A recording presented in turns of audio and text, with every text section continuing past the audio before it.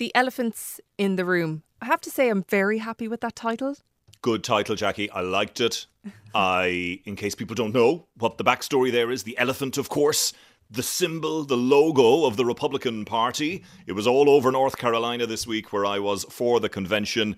And yeah, the elephant in the room. But it was mighty beasts and giant animals of a different kind that got mentioned during the week. Yeah, because the Loch Ness Monster fan club, who even knew they existed? Yes, like the monster itself. And randomly, the Loch Ness Monster got mentioned this week by Donald Trump Jr. in his speech when he was talking about Joe Biden, saying he is the Loch Ness Monster of the swamp. To me, it sounded like an episode of Scooby-Doo. Do you remember Scooby-Doo, that cartoon? Joe Biden is basically the Loch Ness Monster of the swamp. For the past half century, he's been lurking around in there. He sticks his head up every now and then to run for president. Then he disappears and doesn't do much in between. Yeah, because I saw in a paper called the Northern Times in the UK, they found people who took issue with those comments from Donald Trump Jr., the guys from the Loch Ness Monster fan club, who said that Nessie has been on the go since 565 AD and has survived everything thrown her way, including numerous plagues, 2 world wars, and during that time she has never hurt anyone. So they said that what Donald Trump Jr. has actually done is compliment Joe Biden by comparing him to Nessie. And well, Brian, that sent me down a rabbit hole of internet searching, and they have a website, would you believe, where it seems they have a live stream of the loch and guides to Nessie spotting. Excellent. Maybe we should have a new segment in the show, mythical creatures. We could do Bigfoot maybe next week. Abominable snowman. I think we should go and start with the RNC now.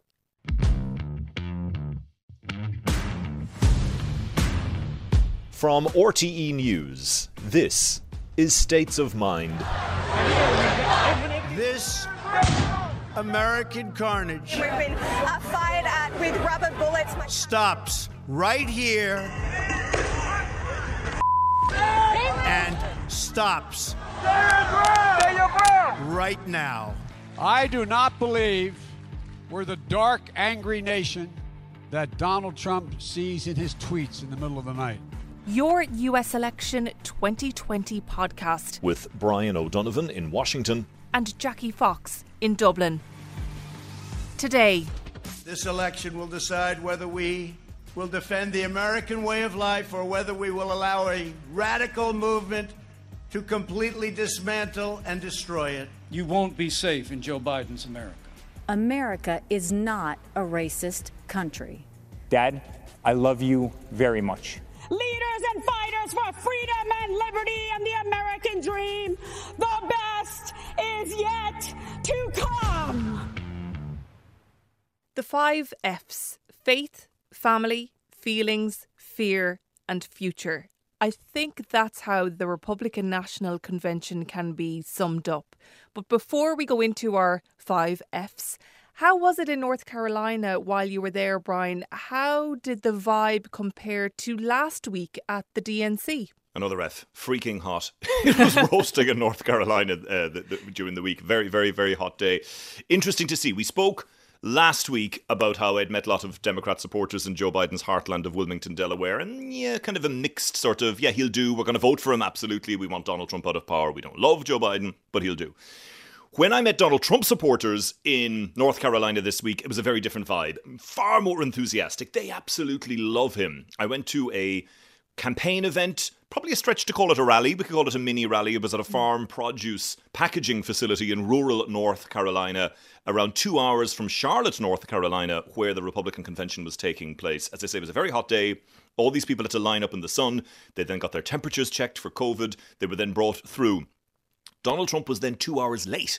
He decided to make an impromptu stop at the convention centre in Charlotte to thank the Republican delegates for formally nominating him. So we're sitting there in the sweltering sun. He's 2 hours late. He arrives. He speaks for 20 minutes and leaves. So it was a long day for those people just to hear him speak for 20 minutes, but they did not mind a bit. They were delighted to see him. They spoke about how they will definitely be backing him, how he has done wonderful things for the country for the last 4 years. I spoke to a woman called Lindy Jo Rettick. She said that he has the finger on the pulse of America, and yes, he's outspoken and controversial, but that's a good thing. He says what's on his mind, he says what's on my mind, and he speaks for me. There was another guy by the name of Michael Loomis. He was wearing a blue Trump-Pence t-shirt, and he praised the president's response to the recent wave of racial unrests and protests. He said that he will keep law and order in America, whereas we have a real crisis with the Democrats. He claimed they were letting the cities burn, and that was one of the big themes of the Republican convention this week. Law and order. Donald Trump will clamp down on the lawlessness and the chaos. If you elect Joe Biden, it will be anarchy. A lot of fans there. That's definitely our 6th F of the podcast, and we're only a couple of minutes in. But this was a long time coming, especially for North Carolina. It was on, then off again, and then on again. So let's go talk to somebody who was on the ground there, Brian, working behind the scenes, and see how they got on. Yeah, it'll be interesting to hear from someone on the ground. My own take on the Charlotte element of this is that, yes, a bit of it happened in Charlotte, but I was struck by how short that bit was. As I mentioned, Donald Trump visited the delegates on the Monday. We were down outside the convention centre on the Tuesday, and they were already clearing the place out, Jackie. They were removing all the banners, removing all the elephant signs that I spoke about. The only thing that was left behind when I was there was an elephant-branded Republican Party hand sanitizer station, which of course I would have stolen as a souvenir when it was a little bit large. To drop it. It was a little bit large, I'm afraid, to fit in the back of the car. But that's what struck me, that everything was cleared out very quickly. It was very much just a one-day event in Charlotte, and then all the focus switched to Washington, D.C., where the bulk of the convention speeches were made. But we're going to hear now from somebody who was on the ground in Charlotte and involved in that element of the event.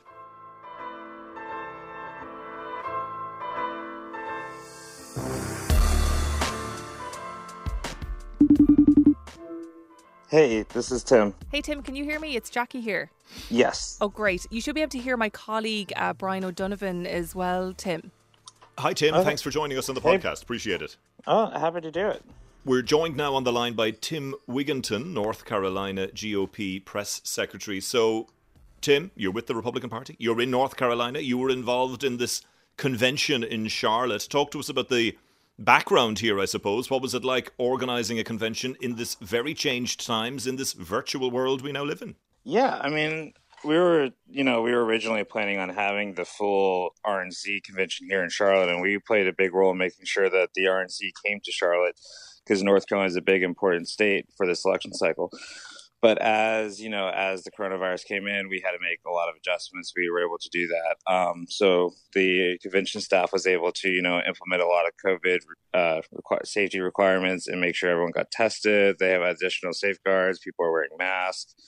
So yeah, it was a great undertaking, but I think we were able to pull it off with the success and really show the contrast between the Republicans this election cycle, which are pushing a pro-America message, against the Democrats' pro-socialist message. I was in Charlotte for the convention, and I was commenting earlier that as I passed the convention centre, all the signage had been cleared away, everything had been removed, except for the GOP branded hand sanitising stations, Tim, which I wanted to steal one, but unfortunately they were gone. So maybe you could send one our way. A good souvenir, I think. Yeah, I mean, let's talk about that online TV element, if you will. I will say I thought it looked really well. It was very slickly produced each night. Yeah. It went off without a hitch. Were you guys pleased when you look back on the week that everything went according to plan? Yeah, I think it blew away my expectations for what I thought we could do, especially since the Democrats set such a low bar for us to hop over. So I think, I was also really proud to see some North Carolinians being featured in the convention on Wednesday night. You had Laura Trump, who has deep North Carolina ties. You had Madison Cawthorn, who's going to be the youngest member of Congress ever. And then also have Clarence Henderson, who's a civil rights hero who participated in the civil rights movement in North Carolina during the 1960s. And he was able to go on stage and talk about the great things that President Trump has done for the Black community. What was it like on the ground, Tim? This was a long time coming. I think the biggest thing that a lot of people that had on the ground in Charlotte is just disappointment. I don't think most people were necessarily nervous, because we've planned everything out. The security was very tight and very well thought out. We'd taken additional COVID protection measures. I just think most people were disappointed because instead of having your full convention where you see all your friends, you get to go out, you get to really enjoy being a Republican, we have this much more scaled down event in a basically empty city. What was your highlight of the week? I think the highlight of the week was I've always been a big Mike Pence fan, and I really liked it when he was at Fort McHenry speaking. I thought that was a great venue for him to show how the Republican Party stands behind the heroes of America. And what's the relevance of that for people who might not know what that is? Yeah, that's a great point. So Fort McHenry is the fort from Baltimore. So during the War of 1812, the war we don't like to talk about, when the British, after they were done burning Washington, D.C., most of the American forces had fled to Baltimore, and Fort McHenry was the fort where that was able to hold off the British naval engagement, and that's what inspired the Star Spangled Banner. As one of the Americans saw the British were attacking the fort, but the Star Spangled Banner was still flying, and now that song became our national anthem. So it's a very historic place for the American people. Tim, Donald Trump had said after the Democratic Convention that it was all doom and gloom and his would be far more positive and optimistic. But it was pretty doom and gloom, I thought, from Donald Trump as well this week, warning about the anarchy, the chaos, the lawlessness that would come if Joe Biden's elected. Do you think the message was a little bit too negative from the Republicans this week? I think it's important for us to be able to drive the contrast between what does a Donald Trump administration look like and what does a Joe Biden administration look like. And I think Joe Biden, like the president's administration is like, we're just trying to keep America American, free and prosperous. And the Joe Biden administration, he's an empty vessel for socialist forces to take over, more anarchy. So I think the president hit the right tone, be able to show the American people that we have a clear contrast this election cycle between two very different sides. Can you give us an insight into how much work goes into putting something like this together? I mean, we usually, like, I know the original, for like a normal convention, you have like a $70 million budget that goes into just putting on a normal convention. And you have staff on the ground years ahead, planning out every detail, building it out. And that's part of the reason why the full convention couldn't happen in Charlotte and why that stuff was happening in June. Is that there's a huge build out that's associated with the convention too. So there's millions of dollars, hundreds of thousands of man hours that go into these conventions. And my hat's off to our convention team because they were able to pull off a convention unlike any other in circumstances that were really challenging. Did that mean more money? I don't know the answer to that right now. I don't suspect so because you had a lot less logistics to worry about, but I do know that there's a significant economic loss to the city of Charlotte. Instead of having the $200 million economic boost to the city, you have barely an impact at all, like drops in a bucket, in an empty bucket. So, Tim Wigington, North Carolina GOP press secretary, thank you so much for joining us. No problem. Thanks. Bye. Take care. Bye.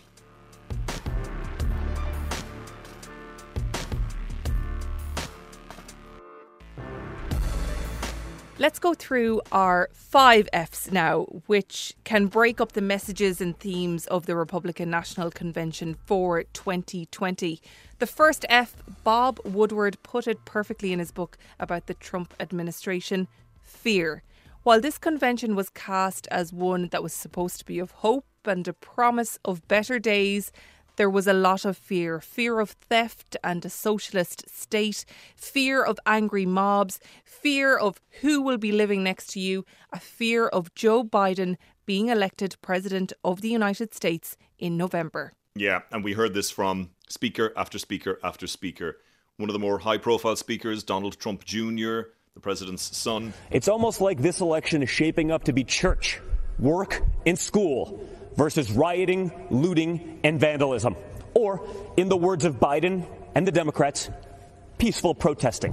Donald Trump Jr.'s girlfriend, Kimberly Guilfoyle, also spoke. Now, she is also a senior member of the Trump campaign team. Her speech absolutely went viral, and one of the most standout moments. I think she was sort of a victim of the fact that she was delivering this speech to an empty room, and that was the reality because of COVID-19.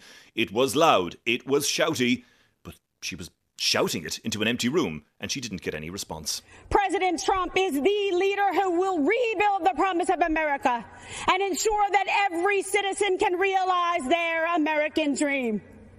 Ladies and gentlemen, leaders and fighters for freedom and liberty and the American dream, the best is yet to come. And Kimberly Guilfoyle, a woman with Irish roots, her dad was from Ennis. That's right, her dad was from Ennis, County Clare. She referenced that in her speech. She said she was the daughter of an immigrant. And I was thinking about this, the big shout. It reminded me of the Dean scream that we spoke about in last week's podcast.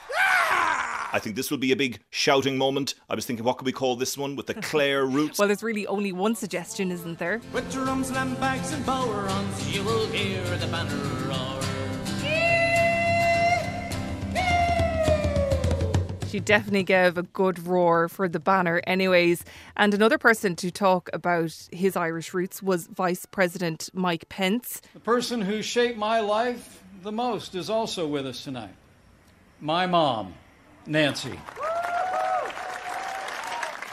She is the daughter of an Irish immigrant, 87 years young. And he was also another person to project that fear that people will not be safe in Joe Biden's America if he doubles down on the very policies that are leading to what he calls unsafe streets and violence in America's cities. Now, Joe Biden says that America is systemically racist and that law enforcement in America has, and I quote, an implicit bias against minorities. When asked whether he'd support cutting funding to law enforcement, Joe Biden replied, yes, absolutely. Joe Biden would double down on the very policies that are leading to violence in America's cities. The hard truth is, you won't be safe in Joe Biden's America. It was a focus on the violence, Brian, rather than the issue at the heart of this, race. But that issue of race was treated very differently. Not one of fear, but denial that it even exists in the United States. Yeah, one of the big speakers of the week, Nikki Haley, the former US ambassador to the UN, someone who's seen as a potential possible future candidate for president for the Republican Party in the years to come. She gave a very strong speech, and then she touched on the issue of racism. She spoke about her own personal experience being the daughter of Indian immigrants. America is not a racist country. This is personal for me. I am the proud daughter of Indian immigrants. They came to America and settled in a small southern town. My father wore a turban. My mother wore a sari. I was a brown girl in a black and white world. We faced discrimination and hardship, but my parents never gave in to grievance and hate. We also had a lot of African American speakers throughout the course of the 4-night delegation. I was struck by how many of them there were.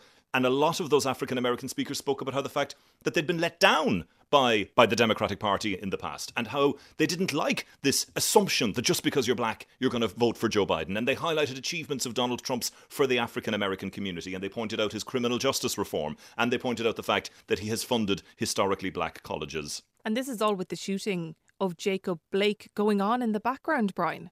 Yeah, so we had the unrest, racial unrest, ramping up again this week. We saw it in the city of Kenosha, Wisconsin. For people who aren't familiar with the backstory here, on Sunday there was a police shooting of a black man, Jacob Blake. That led to days of protest. But then on Tuesday night, 2 of those protesters were shot dead. The man arrested for it, this sort of 17-year-old type of vigilante type young man who they believe was out there armed, protecting businesses. According to his social media feed, he was obsessed with weapons, he was obsessed with police, and he was also a Donald Trump supporter. So everybody was watching to see how that issue of race would be addressed. And I think what we saw sometimes throughout this convention is, yes, make reference to the racial unrest, but then take the very, very negative elements of it, the rioting, the looting, the burning down of the buildings, and show it from that perspective. And show it from the perspective of people who were hurt by it. The business owner whose shop was burned down, the young child that was killed in the crossfire, the police officer that died doing their duty while these protests were going underway. And one of the more powerful speeches we heard was from a woman by the name of Anne Dorn. She is the widow of David Dorn, a retired police captain who died when he was shot by looters during rioting in June. Looters were ransacking the shop. They shot and killed David in cold blood, and then live streamed his execution and his last moments on earth. David's grandson was watching the video on Facebook in real time, not realizing he was watching his own grandfather dying on the sidewalk. Amid the fear, there was a lot of family and feelings, and we're going to group these two together for good reason. Throughout his tenure, Donald Trump is not someone who has actively shown empathy and compassion, never mind during the current pandemic. During the DNC, speakers tried to highlight Joe Biden's ability to do that, a leader with compassion and the ability to show his feelings. It was an attempt to show that compassion and character are all on the ballot. The RNC attempted to challenge that narrative about Donald Trump through his family and other contributors. Yeah, and usually the family speech is about, oh, dad is warm and caring, dad is this, dad is that. We didn't see a huge amount of that. Donald Trump Jr. barely referred to his dad at all. He just more talked about policies and, there was no personal there. Two other children, Tiffany and Eric Trump, did refer to dad and how they missed him and how they loved him and how they wished him well, of course, in the upcoming election. Dad, let's make Uncle Robert very proud this week. Let's go get another 4 years. I love you very much. God bless you, and God bless the United States of America. We also had other people speaking about the supportive, compassionate, nice side of Donald Trump, trying to portray him as this warm figure. Congressman Jim Jordan spoke of how Donald Trump had offered sympathies when a relative died. Kayleigh McEnany, actually the White House press secretary, who we're used to seeing on the podium every day in the White House press briefing room, spoke very personally about how she had undergone a preventative mastectomy and how Donald Trump had called her to offer his support. As I came out of anesthesia, one of the first calls I received was from Ivanka Trump. As I recovered, my phone rang again. It was President Trump calling to check on me. I was blown away. Here was the leader of the free world caring about my circumstance. And then, of course, we had the First Lady, Melania Trump, delivered a very strong speech. It was widely praised by everybody and again showed herself as the calm half of the relationship and indicated that, yes, my husband may be out there, but that's just who he is. I'm here because we need my husband to be our president and commander-in-chief for 4 more years. He is what is best for our country. We all know Donald Trump makes no secrets about how he feels about things. Total honesty is what we as citizens deserve from our president. Whether you like it or not, you always know what he's thinking. And that is because he's an authentic person who loves this country and its people and wants to continue to make it better. The future is always a staple of any convention, no matter what political party it is anywhere in the world. It's a chance for the party to show what they will look like if they are in power or they get to stay in power.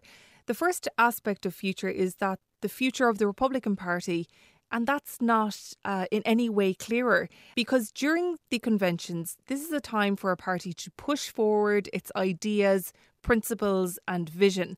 But the Republican Party chose not to have any motions this year. Instead, it said it was fully behind Donald Trump's America First agenda. Yeah, it was the Donald Trump show. It was not the Republican convention. It was the Donald Trump convention. It was all about Trump, Trump, Trump, Trump. No real mentions of the Republican Party. We speak about how it is a chance to showcase the new up-and-comers. I spoke about it earlier. We had some very strong African-American speakers, in particular Senator Tim Scott, senator for the Republican Party, African-American, very strong speaker. He delivered a good speech, again seen as a potential rising star within the Republican Party. We mentioned Nikki Haley, again seen as someone that maybe someday Donald Trump Jr. often gets spoken about as somebody himself who might run for office someday. So I suppose we did see the new crop of people coming up, the possible future leaders, but they were all speaking in the realm of Donald Trump. It was very, very much the Donald Trump show, and it was all about him. Finally, faith. Many efforts to solidify the faith vote. I saw one political writer describe moments during the RNC as catnip for white Christians. Yeah, that's right. We had lots of people speaking about pro-life, anti-abortion activists, lots of references to religion, references to the president pardoning convicted felons. Joe Biden is a Catholic, and he sort of came out on the religion issue during the week saying, Donald Trump doesn't know anything about religion. And, Donald Trump doesn't go to church regularly. He's not a particularly religious person, but he certainly has latched on to that whole image of religion and the importance of it, and that evangelical vote that helped get him elected back in 2016. He needs it again in 2020, and he was certainly reaching out to that part of his base over the last fortnights. Well, to the man himself and his big speech on Thursday night, he mostly stuck to fear and future. This election will decide whether we will defend the American way of life or whether we will allow a radical movement to completely dismantle and destroy it. At the Democrat National Convention, Joe Biden and his party repeatedly assailed America as a land of racial, economic, and social injustice. So tonight I ask you a simple question. How can the Democrat Party ask to lead our country when it spends so much time tearing down our country? Absolutely, and mostly stuck to the script. My take on the Trump speech, first things first. It was far too long. It went on for 70 minutes. As usual. Yeah, and it got rambly at times. He, as I say, stuck to the script, but that meant he stuck to the autocue. And when Donald Trump reads off the autocue or the teleprompter, sometimes he's reading these words, Jackie, like it's the first time he's seeing them, and he's sort of squinting up his eyes. It loses its energy, it loses its fire. Donald Trump wanted this audience, and he got an audience. They packed 1,500 people into the South Lawn of the White House. No social distancing, hardly any masks being worn. Now, the White House insisted that teams were there to do screening and to ensure that everything was safe from a COVID perspective. He got his audience, and he wanted his audience because he wanted to be energised and give that rally-style speech. But he didn't, because he stuck to the script, and he read off the autocue. I thought it was lacklustre, it lacked energy. But yes, as you say, the main points that he hit on were fear, warning about Joe Biden, and he spoke about how if you back me, you'll be backing the American dream, but that's a dream that Joe Biden is trying to destroy. If Joe Biden doesn't have the strength to stand up to wild-eyed Marxists like Bernie Sanders and his fellow radicals, and there are many, we see them all the time, it's incredible actually, then how is he ever going to stand up for you? He's not. Brian, you mentioned a packed crowd. We can't forget that we're in the middle of a pandemic, and that's the reason why these conventions in the first place have been mostly online and very different compared to times gone by. Yeah, absolutely. And there was references to the coronavirus in Donald Trump's speech. He spoke about his shutting down of borders and travel early. He spoke about the manufacturing of ventilators. He defended his handling of the coronavirus, insisting that they have done the best job possible. He spoke about how he was hopeful of a vaccine by the end of the year or maybe sooner. He also attacked Joe Biden's plan. Joe Biden spoke last week, you'll recall, about I have a plan on day one to tackle the coronavirus. Donald Trump said that all that plan will involve is shutting down the economy again, shutting down America again, which he said would do huge damage to the country, and he said would be a case of Joe Biden surrendering to the virus. It doesn't really come into our 5 Fs, but Donald Trump, he's a TV man. Do you think he pulled off a good show? What do you make it of all? I loved the fireworks spelling out Trump 2020 in the sky.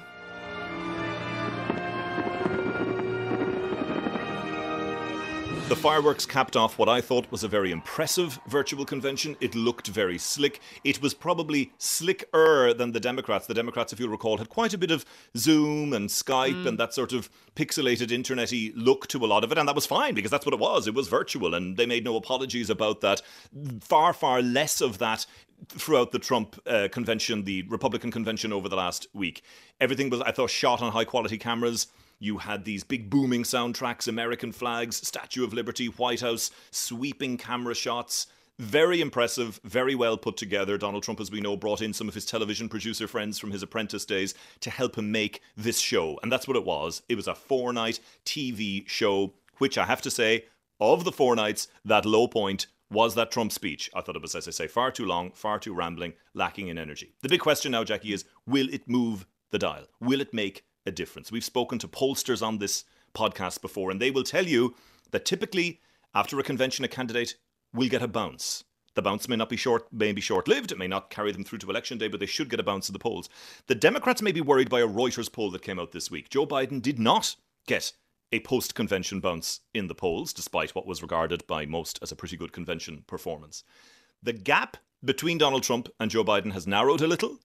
Donald Trump will be hoping that he will get this post-convention boost for his performance, and that would narrow the gap even further. Well, the man himself has literally just tweeted while you were chatting there, Brian. Great ratings and reviews last night. Thank you. Yeah, well, it's all about the ratings. And actually, interestingly, earlier in the week, the Republican convention had not been getting the same ratings as the Democrats. We've spoken of this before, though. I think people can overplay TV ratings in this modern era. A lot of people don't watch television in the traditional way. It's about the online streams and about getting the message out.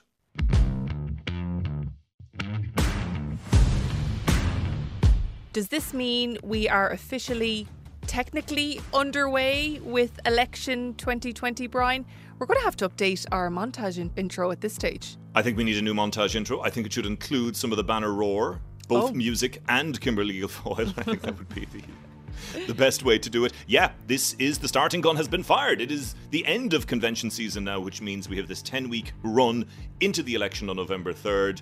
It feels, of course, like this election campaign has been underway since it became clear Joe Biden was the candidate much, much earlier on this year. But in theory, technically, now is when the election gets underway. Donald Trump already hitting the campaign stage. He hadn't really stopped anyway, but he's ramping up the rallies over the coming days and weeks. And interestingly, Joe Biden has said that from the start of next month, early September, he is going to start doing campaign events as well. So he's going to leave the basement, he's going to come out and about, and he is going to start some traditional campaigning. So yes, it will most definitely start to feel like an election campaign over the coming weeks. As you said before, game on.